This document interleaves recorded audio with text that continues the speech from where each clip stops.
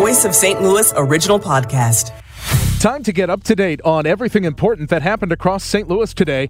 It's the STL All Local podcast from KMOX.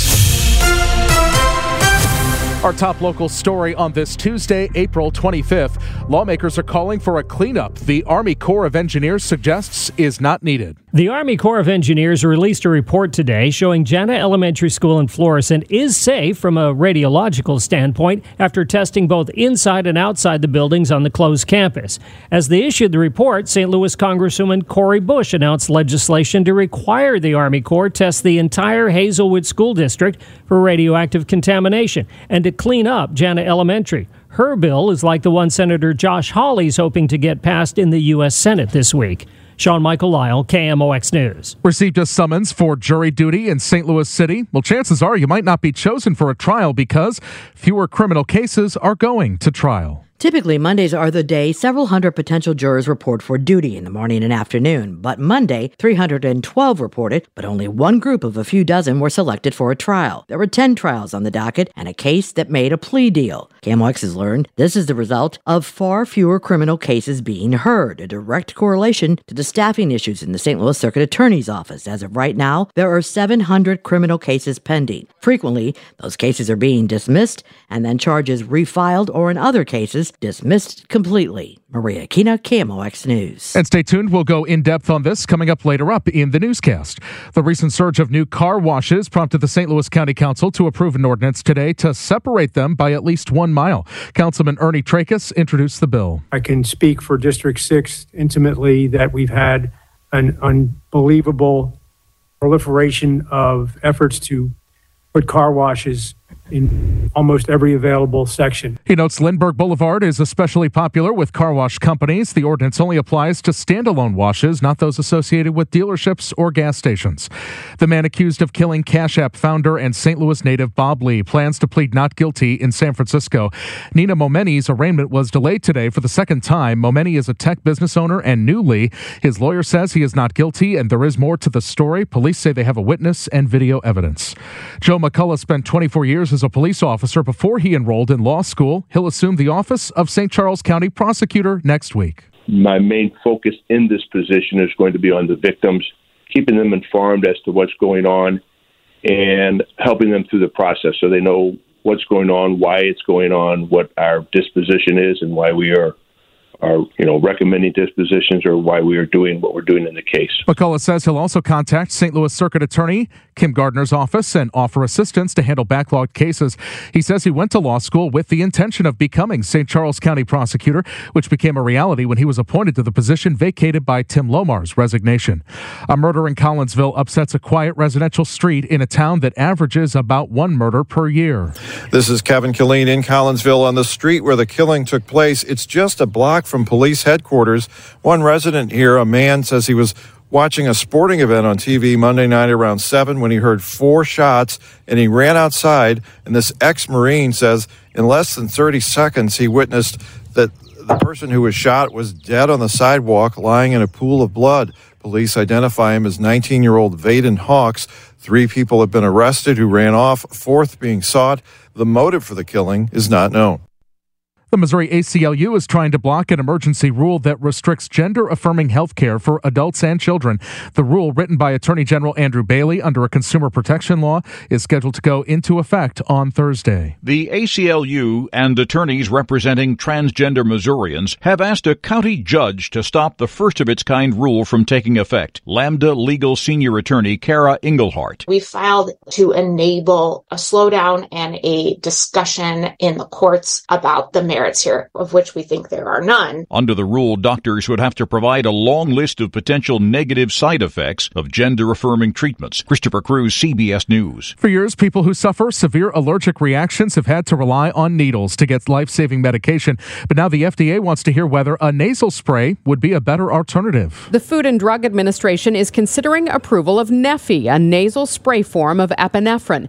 Dr. Jim Wedner, professor of medicine in allergy and immunology at Washington University School of Medicine, says in a life-threatening emergency, using auto-injectors to inject yourself or a loved one in the thigh can be problematic. It requires thinking about it. You have to take it off. You have to remember to use it correctly, because you don't want to put the thing backwards so that you get the epinephrine in your thumb, which can occur. Wedner tells KMOX studies of an epinephrine nasal spray are promising. The FDA is taking comments from families until Thursday. Megan Lynch, KMOX News. The KMOX business desk, for all the fears about regional banks, one that had been soliciting large deposits a few weeks ago, appears to be doing fine today. Kansas City-based UMB Financial Corporation, which owns UMB Bank, reported revenue that beat Wall Street expectations, $378 million versus the forecast $370 million. Earnings of $1.91 a share met expectations. As the news continues on KMOX, fewer criminal trials are being heard, a direct result of the staffing shortages in the St. Louis Circuit Attorney's Office. KMOX's Maria Keena has received new information on cases that have already been processed from January through March. And Maria joins us live right now. Maria, you did a sunshine request for this information, correct? And what did you find out? That's correct, Michael. I did. And it's very complicated. Lots of numbers here. We'll go January to March, 335 cases. Of those, 224 have been pleas. Out of that, 14 have received jury verdicts. There's been one bench trial out of that. 42 were nollie processed, which means the prosecutor declined to process. And then we also have 54, and that falls under a category called other. And those are cases that are disposed by year, not necessarily all pending in the circuit, though. So that's 335 cases. That's where they stand right now from January through March, but still pending Class A and B felonies. Those cases right now are at 900, Michael. And so what does this tell us in terms of, where these cases are coming from, where they're going, what the result is? You mentioned some get a verdict, some go to trial, some get nellied. Maybe explain what that means. People are wondering with the Circuit Attorney's Office, are these cases making it to trial? Are some of these where a prosecutor doesn't show up? How do these break down? Well, those nollie cases are the ones where the prosecutor has outright refused to prosecute. They won't even bring it to trial. The other ones, like that 224 pleas from January through March, of the cases that have been presented, that represents 66.9%. 224 of them have been pleaded. So 14 have actually had jury verdicts. That's a pretty low verdict, a pretty low number, I should say, rather than a verdict for that many cases. So what's happening is, now we've been hearing this number that there are 2 prosecutors that are left in the Circuit Attorney's Office. That's not completely accurate. There are about 5 or 6 right now that are in there, but not all of those attorneys are criminal attorneys. In particular, one hadn't even tried a criminal case until recently, was not a jury trial attorney. So you've got some issues here where there's just ridiculous amounts of caseloads that are pending, and the assistant circuit attorneys are getting hit with over 100 cases. In one particular case, they had 3 cases on the same day. Well, obviously, the prosecutor can't be in 3 places at once to try 3 different cases. So what's happening when jurors are coming in, you're not seeing the normal amount of jurors get called for cases because you don't have that many cases that are actually being processed or going to trial at this point. Yeah, Maria, that's something with St. Louis City. The joke is that when you move into the city, you better be prepared to do jury service. It's almost guaranteed a small number of people, lots of trials. So those notices go out for jurors, and it's expected that people will get them. But so it sounds like, though, when you show up, there are a lot more jurors who will be there than the number of cases that they need jurors for.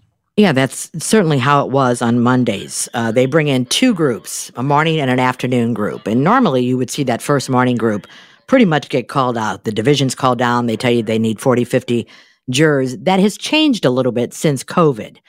They revamped that a little bit, the jury supervisor's office. So people are not sitting there for days on end. So, for instance, if you went in on Monday and didn't get called for a case, chances are you'd still be there Tuesday waiting. That's not the case now. If they don't have those cases for the jurors to go into where the trial is ready to go, they will let those jurors go. KMOX's Maria Keena with the story about the number of prosecutors in the Circuit Attorney's Office, the number of cases that make it to trial versus pleading out or finding some other avenue, and then what happens to those who show up for jury duty. Thank you so much for walking us through this, Maria. Thank you, Michael. Thank you for listening. I'm Michael Calhoun. Subscribe to the All Local on the Odyssey app. And Megan's got an update in the morning.